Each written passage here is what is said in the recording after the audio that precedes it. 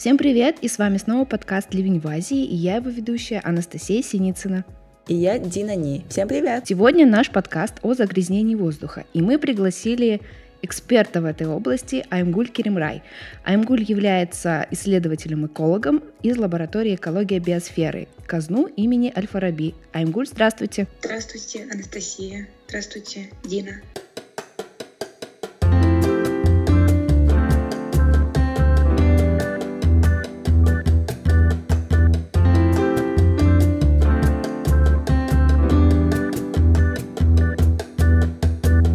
Но хотели бы начать, конечно, с грустной статистики.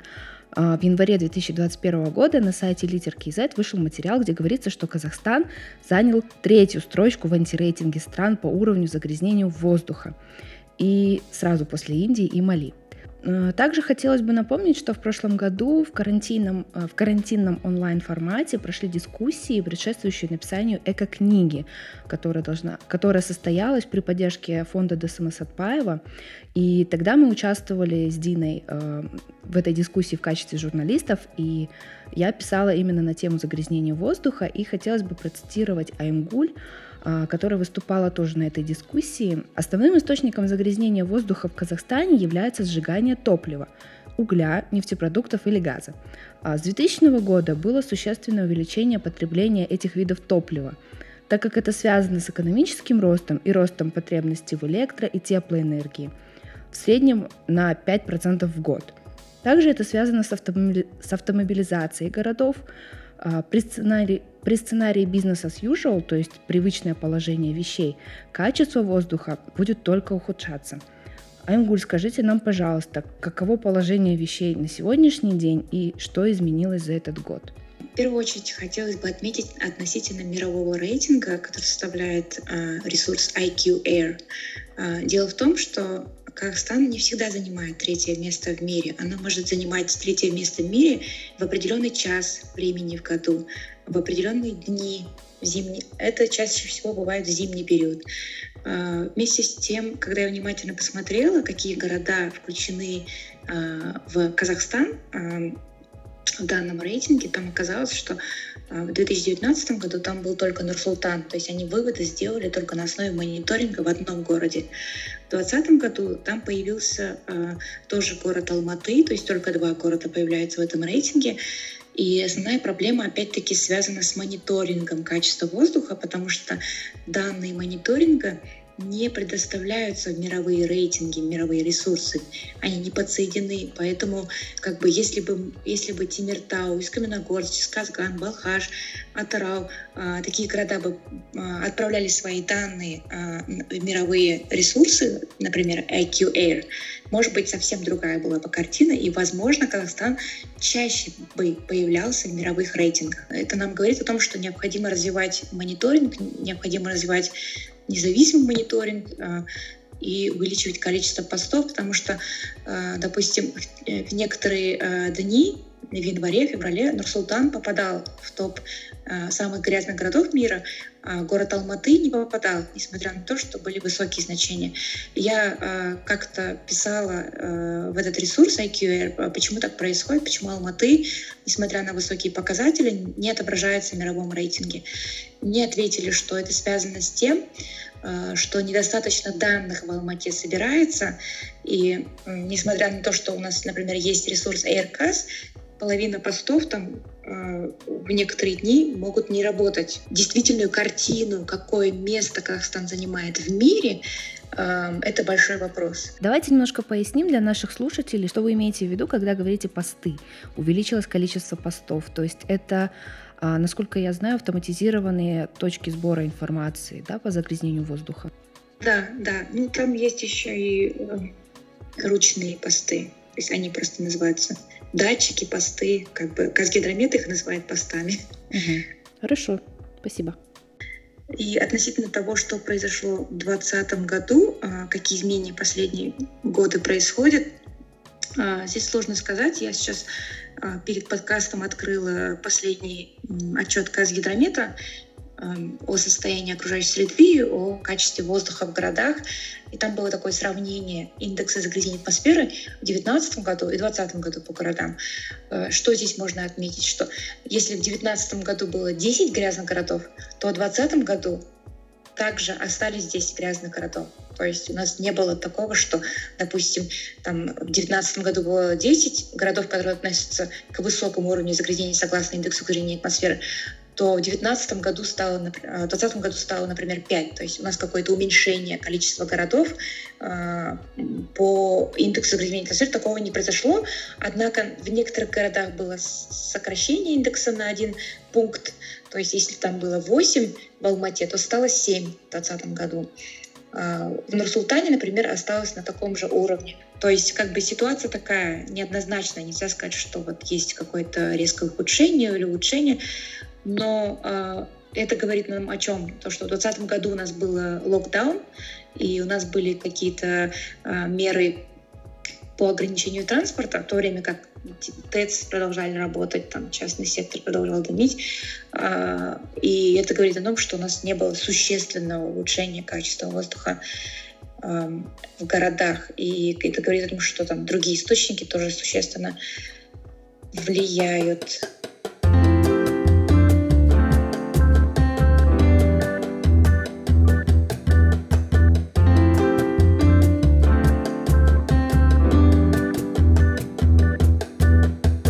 Вот у нас сейчас уже такой немного традиционный вопрос сложился.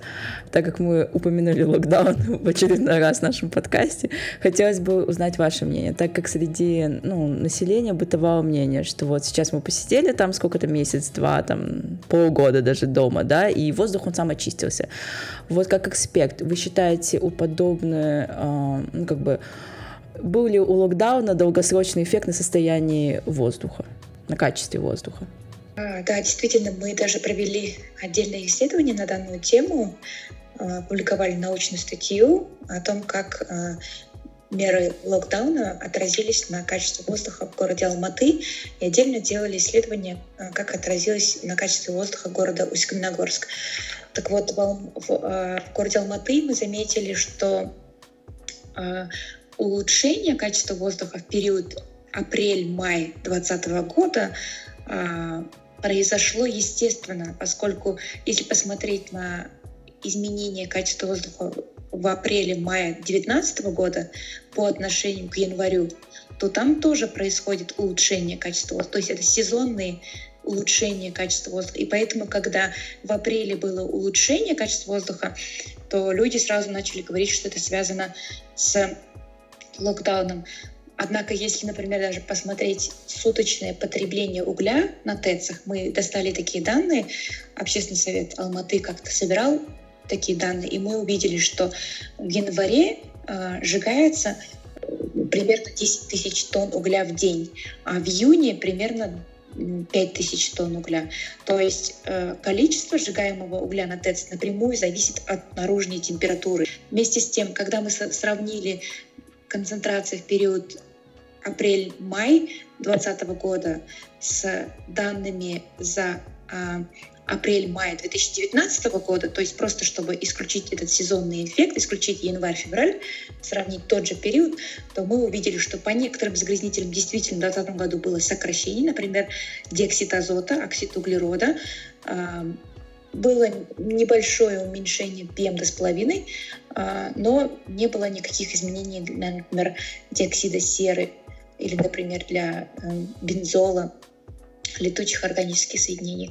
И наибольший эффект был для диоксида азота и оксида углерода. И мы действительно сделали такой вывод, что транспорт в большей степени дает эти выбросы. Диоксид азота, оксид углерода. PM2,5 тоже транспорт вносит, но меньшей доли, чем сжигание угля. Да, Айымгуль, скажите, пожалуйста, вот существует такое мнение, раз мы уже затронули источники загрязнения воздуха, то кто же все-таки больше загрязняет воздух? Поскольку мы часто слышим от акимата города Алматы, что воздух загрязняют именно автомобили, и что ТЭЦ не вносит тот самый вклад и что не обязательно учитывать ее как самый крупный загрязнитель атмосферного воздуха. Все-таки это автомобили, то есть перекладывают вину, скажем так, на жителей города. Кто виноват здесь? Да, это очень правильный вопрос. Я всегда говорю о том, что не бывает такого, как основной источник. То есть источники могут варьироваться по времени и по месту. Например, если мы будем рассматривать выше Аль-Фараби, то там может быть один источник в летнее время или другой источник в зимнее время. Ниже Тулеби это может быть больше влияние ТЭЦ-3. И, например, в Житусуском районе это может быть влияние больше ТЭЦ-2. То есть вклад источников варьируется по времени и по месту. Летом это может быть в большей степени транспорт, зимой может быть в большей степени ТЭЦ-2 или ТЭЦ-3, в зависимости от того, какое количество угля сжигается, в какую сторону дует ветер именно в тот момент времени и так далее. То есть это много факторов, которые влияют на конечный уровень загрязнения воздуха.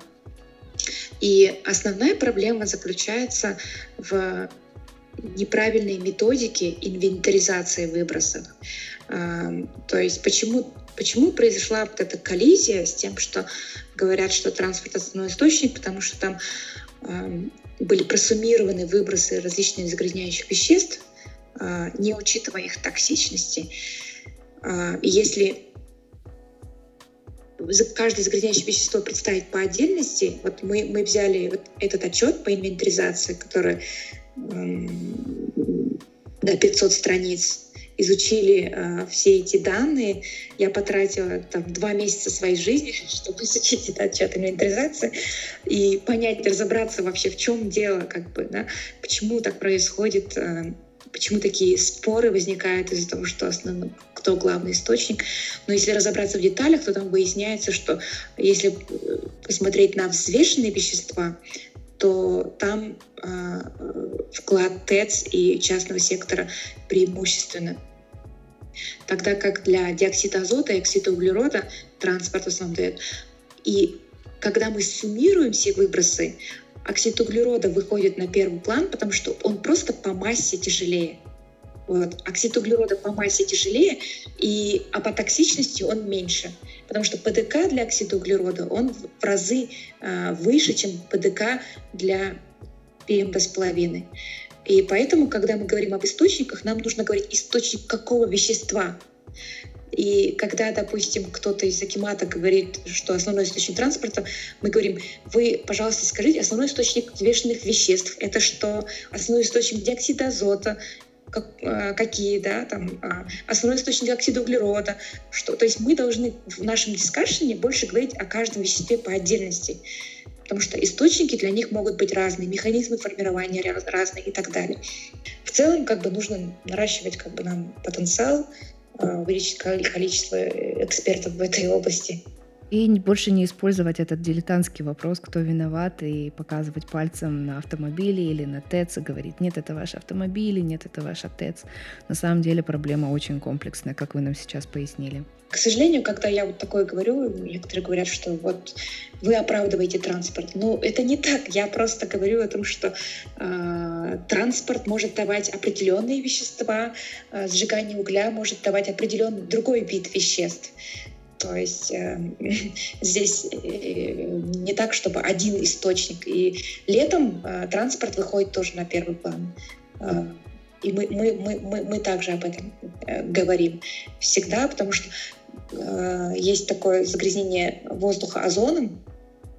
И, к сожалению, это вообще не изученная тема. Никто не мониторит озон. Хотя, учитывая то, что у нас там большое количество транспорта, и при солнечной радиации, то есть в солнечные дни, происходит химическая реакция летучих органических соединений и других веществ, формируется вторичный загрязнитель озон, который также имеет очень серьезные последствия. У нас сейчас основная дискуссия вокруг PM2,5. и мы даже не осознаем как бы полную картину мы сейчас пока не видим, я так думаю.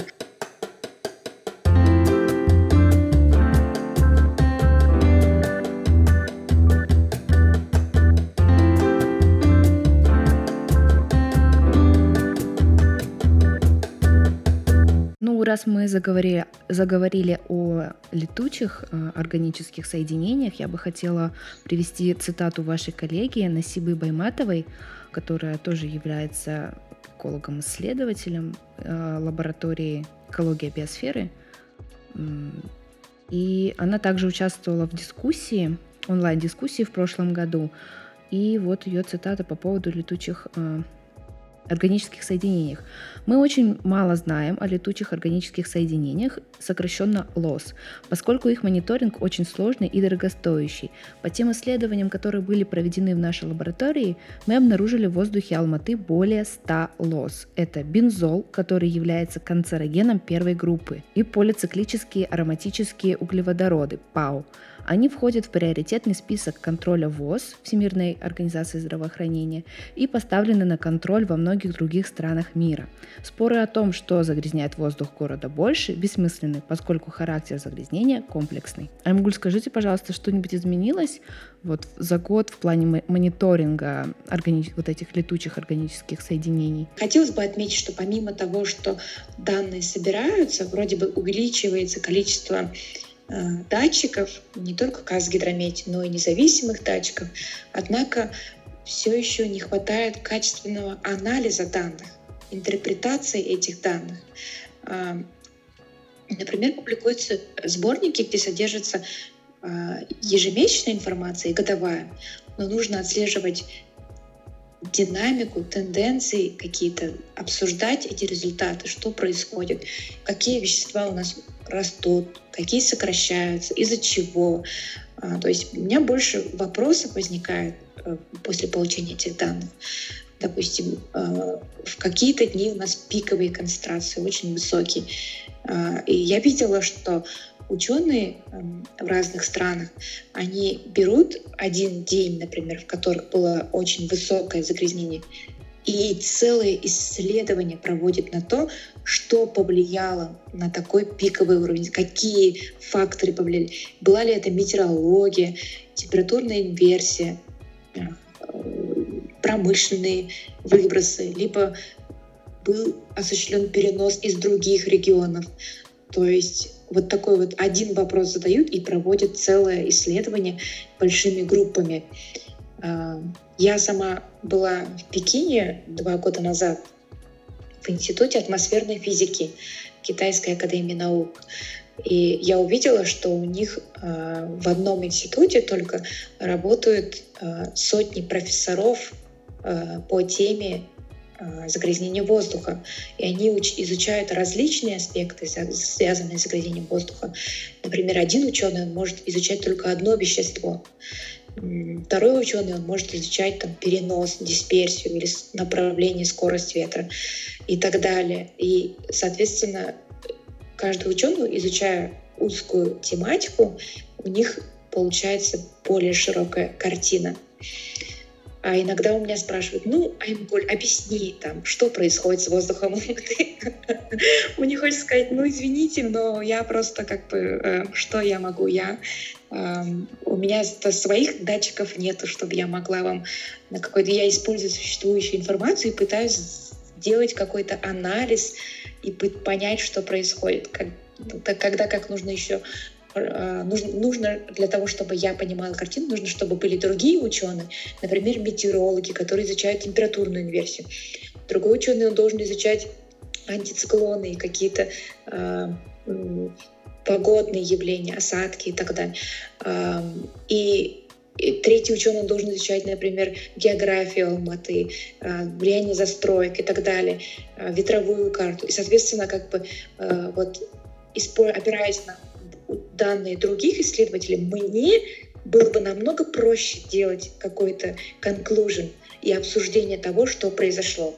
Вы правильно сказали, что загрязнение воздуха, наверное, и большинство тем, которые связаны с охраной окружающей среды, это такие комплексные проблемы, которые включают в себя огромное количество компонентов. И, наверное, да, основная проблема, которая сейчас существует, то есть это манипуляция данными, что очень легко сделать в случае с показателями качества воздуха, даже готовясь к подкасту, да, то есть пытаясь найти какую-то статистику, там открываешь один сайт и говорят, как вы уже сегодня объяснили, да, там, если, смотря в какой день, смотря в какое время брать показатели, то есть там где-то Казахстан на 32-м месте в мировом списке за один и тот же год, где-то он на 3-м, то есть.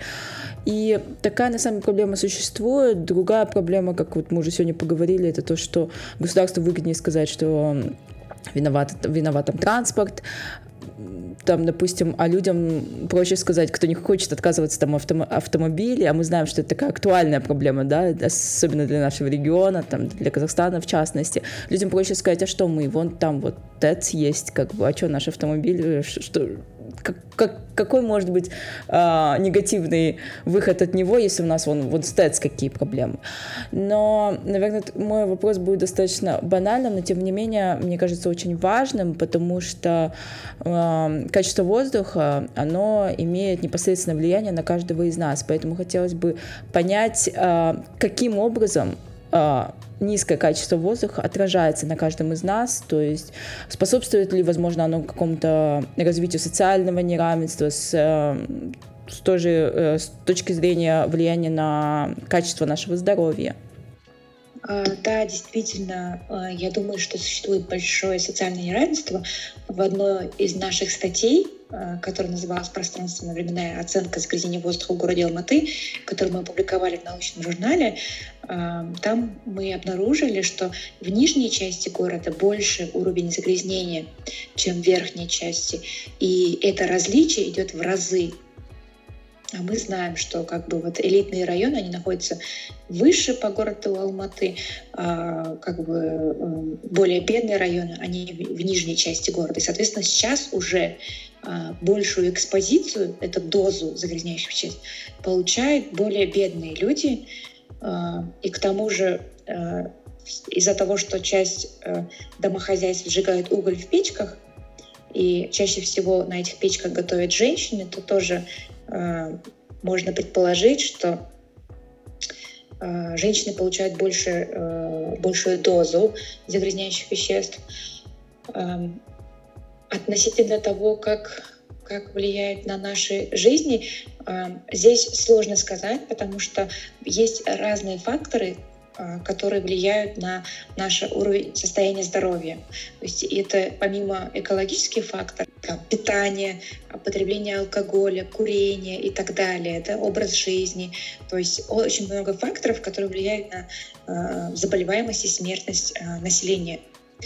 И, соответственно, как бы отдельно вычленить оттуда экологический фактор очень сложно. И из-за этого делают расчетным способом, то есть на основе того, какие есть концентрации в воздухе, оценивают, какова была заболеваемость.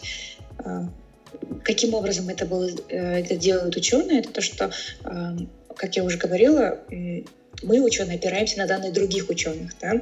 То есть никогда не бывает, чтобы одно исследование было как бы вот само по себе индивидуальное, и оно как-то не использовало весь накопленный опыт человечества. Да? И, соответственно, есть огромное множество медицинских, эпидемиологических исследований, в которых они выявляли взаимосвязь между концентрациями в воздухе и отдельными заболеваниями. При этом они это делали четко в соответствии с медицинскими протоколами. То есть они отдельно вычисляли оттуда фактор курения, употребления алкоголем, то есть это за вычетом всех этих факторов. Потому что они обследуют там, курящих, не курящих, у них есть определенные методики, то есть я не эпидемиолог, не медик, но читая эти исследования, я поняла, что они выделяют эти факторы и, соответственно, выделяют такие коэффициенты, которые отражают эту взаимосвязь между концентрациями и заболеваемостью и смертностью. И, соответственно, при наших концентрациях, которые происходят зимой, при долгосрочном воздействии на протяжении многих лет, естественно, будет повышенная заболеваемость и смертность. Интересно, конечно. А есть ли у вас какие-то данные, относящиеся к странам Центральной Азии? Вот, допустим, если взять Таджикистан, мы знаем, что там большие проблемы с газом, и, то есть, учитывать, что надеяться, что правительство Таджикистана перейдут когда-то к газификации своих ТЭЦ, мне кажется, это невозможно при таком количестве угля, которое имеется у страны. И также понимать стоит, что у них огромное количество загрязнений в городе Душанбе. Мы ездили с коллегами в сезон, то есть это был отопительный сезон, и при этом еще у них есть бетонный завод прямо в центре города, и это все наслаивается друг на друга. Есть ли какие-то данные еще по Центральной Азии? Может, какие-то положительные, позитивные прогнозы или негативные? Да, это очень интересная тема. Я как раз-таки недавно пыталась начать такое исследование, чтобы охватить в своих исследованиях не только Алматы, но и какие-то другие центральноазиатские города. И выявила, что очень мало данных качественного мониторинга воздуха, из которых мы можем сделать какие-то выводы. Единственное, есть мониторинг AirCast, который начался в Бишкеке, и сейчас они подключились к международному ресурсу IQ Air, и согласно нему Бишкек начал попадать в мировые рейтинги грязных городов. И связано это с увеличением количества сжигаемого угля, как на ТЭЦ, так и в частном секторе. Но в Бишкеке немножко другая ситуация, потому что у них ТЭЦ сжигает 1,4 миллиона тонн угля, если не ошибаюсь. У нас в Алмате 2 ТЭЦ сжигают примерно 3,5 миллиона тонн угля. И в Бишкеке меньше домов подключены к центральному отоплению. И, соответственно, те дома, которые не подключены к центральному отоплению, они вынуждены сжигать уголь, дрова, отходы и так далее. При этом, сжигая уголь в домах, КПД печки она будет очень низкой, и высота трубы будет низкой, соответственно, там как бы более серьезное влияние. Поэтому, несмотря на то, что количество сжигаемого угля на бишкекской ТЭЦ меньше, чем в Алмате, у них часто бывает, что уровень загрязнения выше, чем в городе Алматы или в Нур-Султане.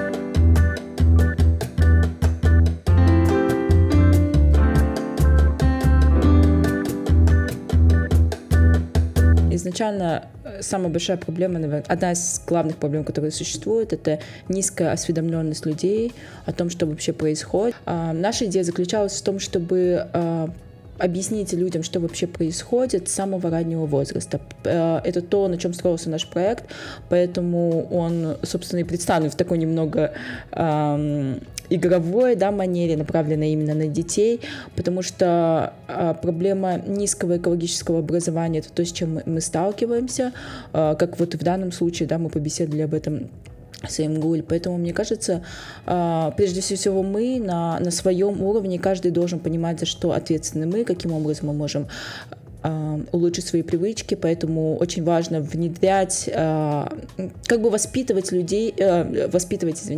детей в правильных стандартах.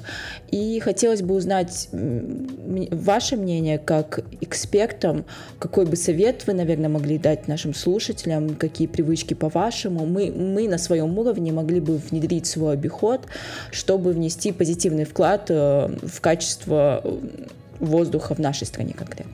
Да, действительно, это очень сложный вопрос. У нас, к сожалению, очень часто путают тематику загрязнения воздуха с темой отходов или посадки деревьев. Это абсолютно разные проблемы. Если мы хотим улучшить качество воздуха, это будут другие мероприятия. И, к сожалению, посадка деревьев, она не очищает воздух. То есть деревья, они поглощают углекислый газ, но что касаемо PM2,5, деревья очень неэффективны для очистки PM2,5. И поэтому здесь как бы сложно коммуницировать этот месседж. То есть мы не говорим о том, что нужно вырубать деревья. Деревья важны там, для ментального здоровья, для создания тени, для адаптации к изменению климата, смягчению к изменению климата и так далее, биоразнообразие, много различных эффектов. Однако, если мы обсуждаем загрязнение воздуха, то технически посадка деревьев не является мерой для очистки воздуха. Очень часто, например, почему я об этом говорю, потому что я вижу, что на экологических каналах пишут, что нужно очищать воздух, и тут же говорят, нужно сортировать мусор, нужно сажать деревья. То есть здесь немного сложно предлагать какую-то меру, потому что она не будет решать конкретно ту проблему, о которой мы думаем. Нам нужно минимизировать количество сжигаемого топлива. Как мы можем это сделать? Здесь нужно думать о том, что если мы живем в многоквартирном доме, у нас мало вариаций. Опять-таки, мы не можем утеплить наше здание. Здесь нужно обсуждать с остальными квартирами. Мы не можем поставить автоматизированный тепловой пункт. То есть, опять-таки, если человек живет в индивидуальном доме, в частном доме, ему намного проще какие-то меры внедрить. Хотя бы не сжигать уголь и перейти на газ или электроэнергию. Все-таки, если нету газа, то электроотопление оно будет более безопасным, по крайней мере, для жителей этого дома. И к тому же, опять-таки, нужно настаивать на том, чтобы ТЭЦ что-то делали. Без этого никак. В любом случае участвовать на всех ивентах, говорить об этом, возмущаться, подписывать петиции. То есть пока до конца не переведут ТЭЦ на газ, все две ТЭЦ, которые сжигают около 3-4 миллиона тонн угля. Я всегда говорю эту цифру, потому что нужно стремиться к тому, чтобы сокращать количество сжигаемого угля в городе. Почему, например, в Москве воздух чище, чем в городе Алматы? Хотя в Москве население почти 8-10 раз больше, чем в городе Алматы. Потому что там, во-первых, все на газу, все ТЭЦ в Москве на газу, весь частный сектор использует газ, нету никакого твердого топлива, и к тому же у них очень развитая сеть метро, и миллионы людей ежедневно пользуются метро. Представьте себе, если бы в Москве не было бы развита сеть метро, у них сейчас они бы тоже попадали бы в топы грязных городов. И был бы к тому же какой-то транспортный апокалипсис, было бы большее количество смертей в ДТП. Опять-таки здесь второй вопрос — это тоже безопасности. То есть в больших городах смертность в ДТП в Казахстане очень высокая, особенно в Алмате. И поэтому я думаю, что современный транспорт бы решил бы несколько проблем одновременно. Увеличил бы количество мест для пешеходов, для велосипедистов в городе и так далее. Я не совсем понимаю, почему так медленно строятся новые станции в городе метро. Я думаю, что жителям остается только то, чтобы хотя бы говорить об этом. Потому что в действительности для нас очень мало вариантов, как мы можем беречь энергию. Мне кажется, есть такая проблема еще с развивающимися странами. То есть я немного изучала этот вопрос, здесь у меня есть друзья, которые изначально родом из Индии. Я спрашивала, какого вообще отношения у них к устойчивому транспорту, и как они мне объясняли, это то, что из-за высокой плотности населения, естественно, в общем, устойчивые виды передвижения, такие как самокаты, велосипеды, они не очень воспринимаются хорошо более состоятельными слоями населения, потому что они воспринимаются как транспорт для бедных у них.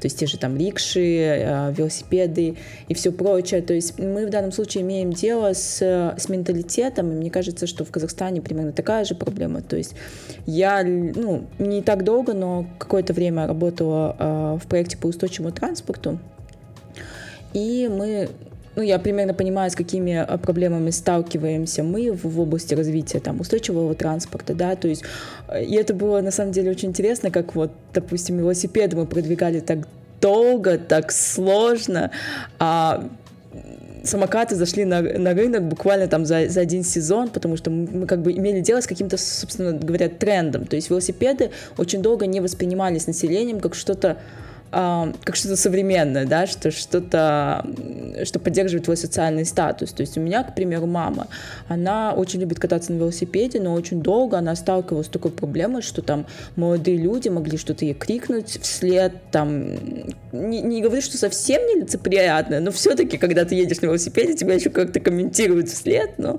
не совсем приятное, то есть, и поэтому у нас, наверное, не сформировано правильное понимание устойчивого транспорта, и велосипед, в частности, очень долго воспринимался как что-то такое, это как способ досуга, да, но не средство передвижения. В какие-то азиатские крупные города, где крупный транспорт, самокатчики, велосипедисты, все смешивается в одну кучу, и это создает беспредел. Я думаю, что все-таки нужно развивать безопасный общественный транспорт в виде метро. Это просто must-have для любого большого города. Да, я помню, у нас была одна конференция, посвященная устойчивому транспорту, и были приглашены представители Акимата, и были приглашены также молодежь, самокатчики, велосипедисты, и была интересная такая формулировка «покатайтесь», то есть Акимат, они строят велодорожки, прокладывают какую-то инфраструктуру, но при этом, когда молодые люди начинают пользоваться этой инфраструктурой, они говорят, мы не покататься хотим, мы хотим передвигаться. А такое ощущение, что Акимат строит эту инфраструктуру именно для того, что выйдите, покатайтесь, кружочек сделайте вокруг дома, там где-то в центре, и домой. А люди хотят именно передвигаться, двигаться по городу, из одной части далекой, да, то есть из аэропорта, возможно, к себе домой куда-то в центр и обратно, то есть куда-то к бабушке в Талгар, да, то есть такое они видят, но при этом представители власти, они еще немножечко не понимают. И да, конечно, сталкивают лбами именно пешеходов, велосипедистов. Я, кстати, тут недавно узнала, что в Алматы, например, стало, я не знаю, насколько это правда, но я передавала посылку, мне сказали, что сейчас очень распространено, что ты просто вызываешь таксиста, кладешь вещи, которые тебе нужно передать, и отправляешь. То есть 2 года назад это не было так распространено. Я, по крайней мере, никогда так не делала, не слышу, чтобы кто-то так делал. Сейчас я уже несколько раз слышала. А вот у нас появилось, и я, кстати, мне интересно, как это работает, потому что у нас появились роботы, которые они по городу катаются и перевозят посылки. Мне интересно, на чем они работают. Я его из окна недавно видела, он что-то кому-то вез. Но я не знаю, они на батарейках или на чем функционируют эти роботы, потому что они небольшие, такие как маленькие, как детские машинки, они так по центру города катаются. Но это ты говоришь про Канаду, давай проясним. Да, это я говорю про Канаду. Я здесь из окна робота видела на днях. Да, хотелось бы, Айымгуль, поблагодарить вас за такую содержательную беседу. На самом деле нам не хватало этой тематики среди наших подкастов, среди эпизодов. Загрязнение воздуха — это такой же единорог, мне кажется, в которого никто не верил, как изменение климата, как вакцинация и прочие насущные проблемы. Поэтому спасибо, что вы уделили нам время и разложили по полочкам такую проблему. Спасибо, что пригласили. Да, действительно, я могу говорить часами на эту тему. Всем спасибо и всем пока.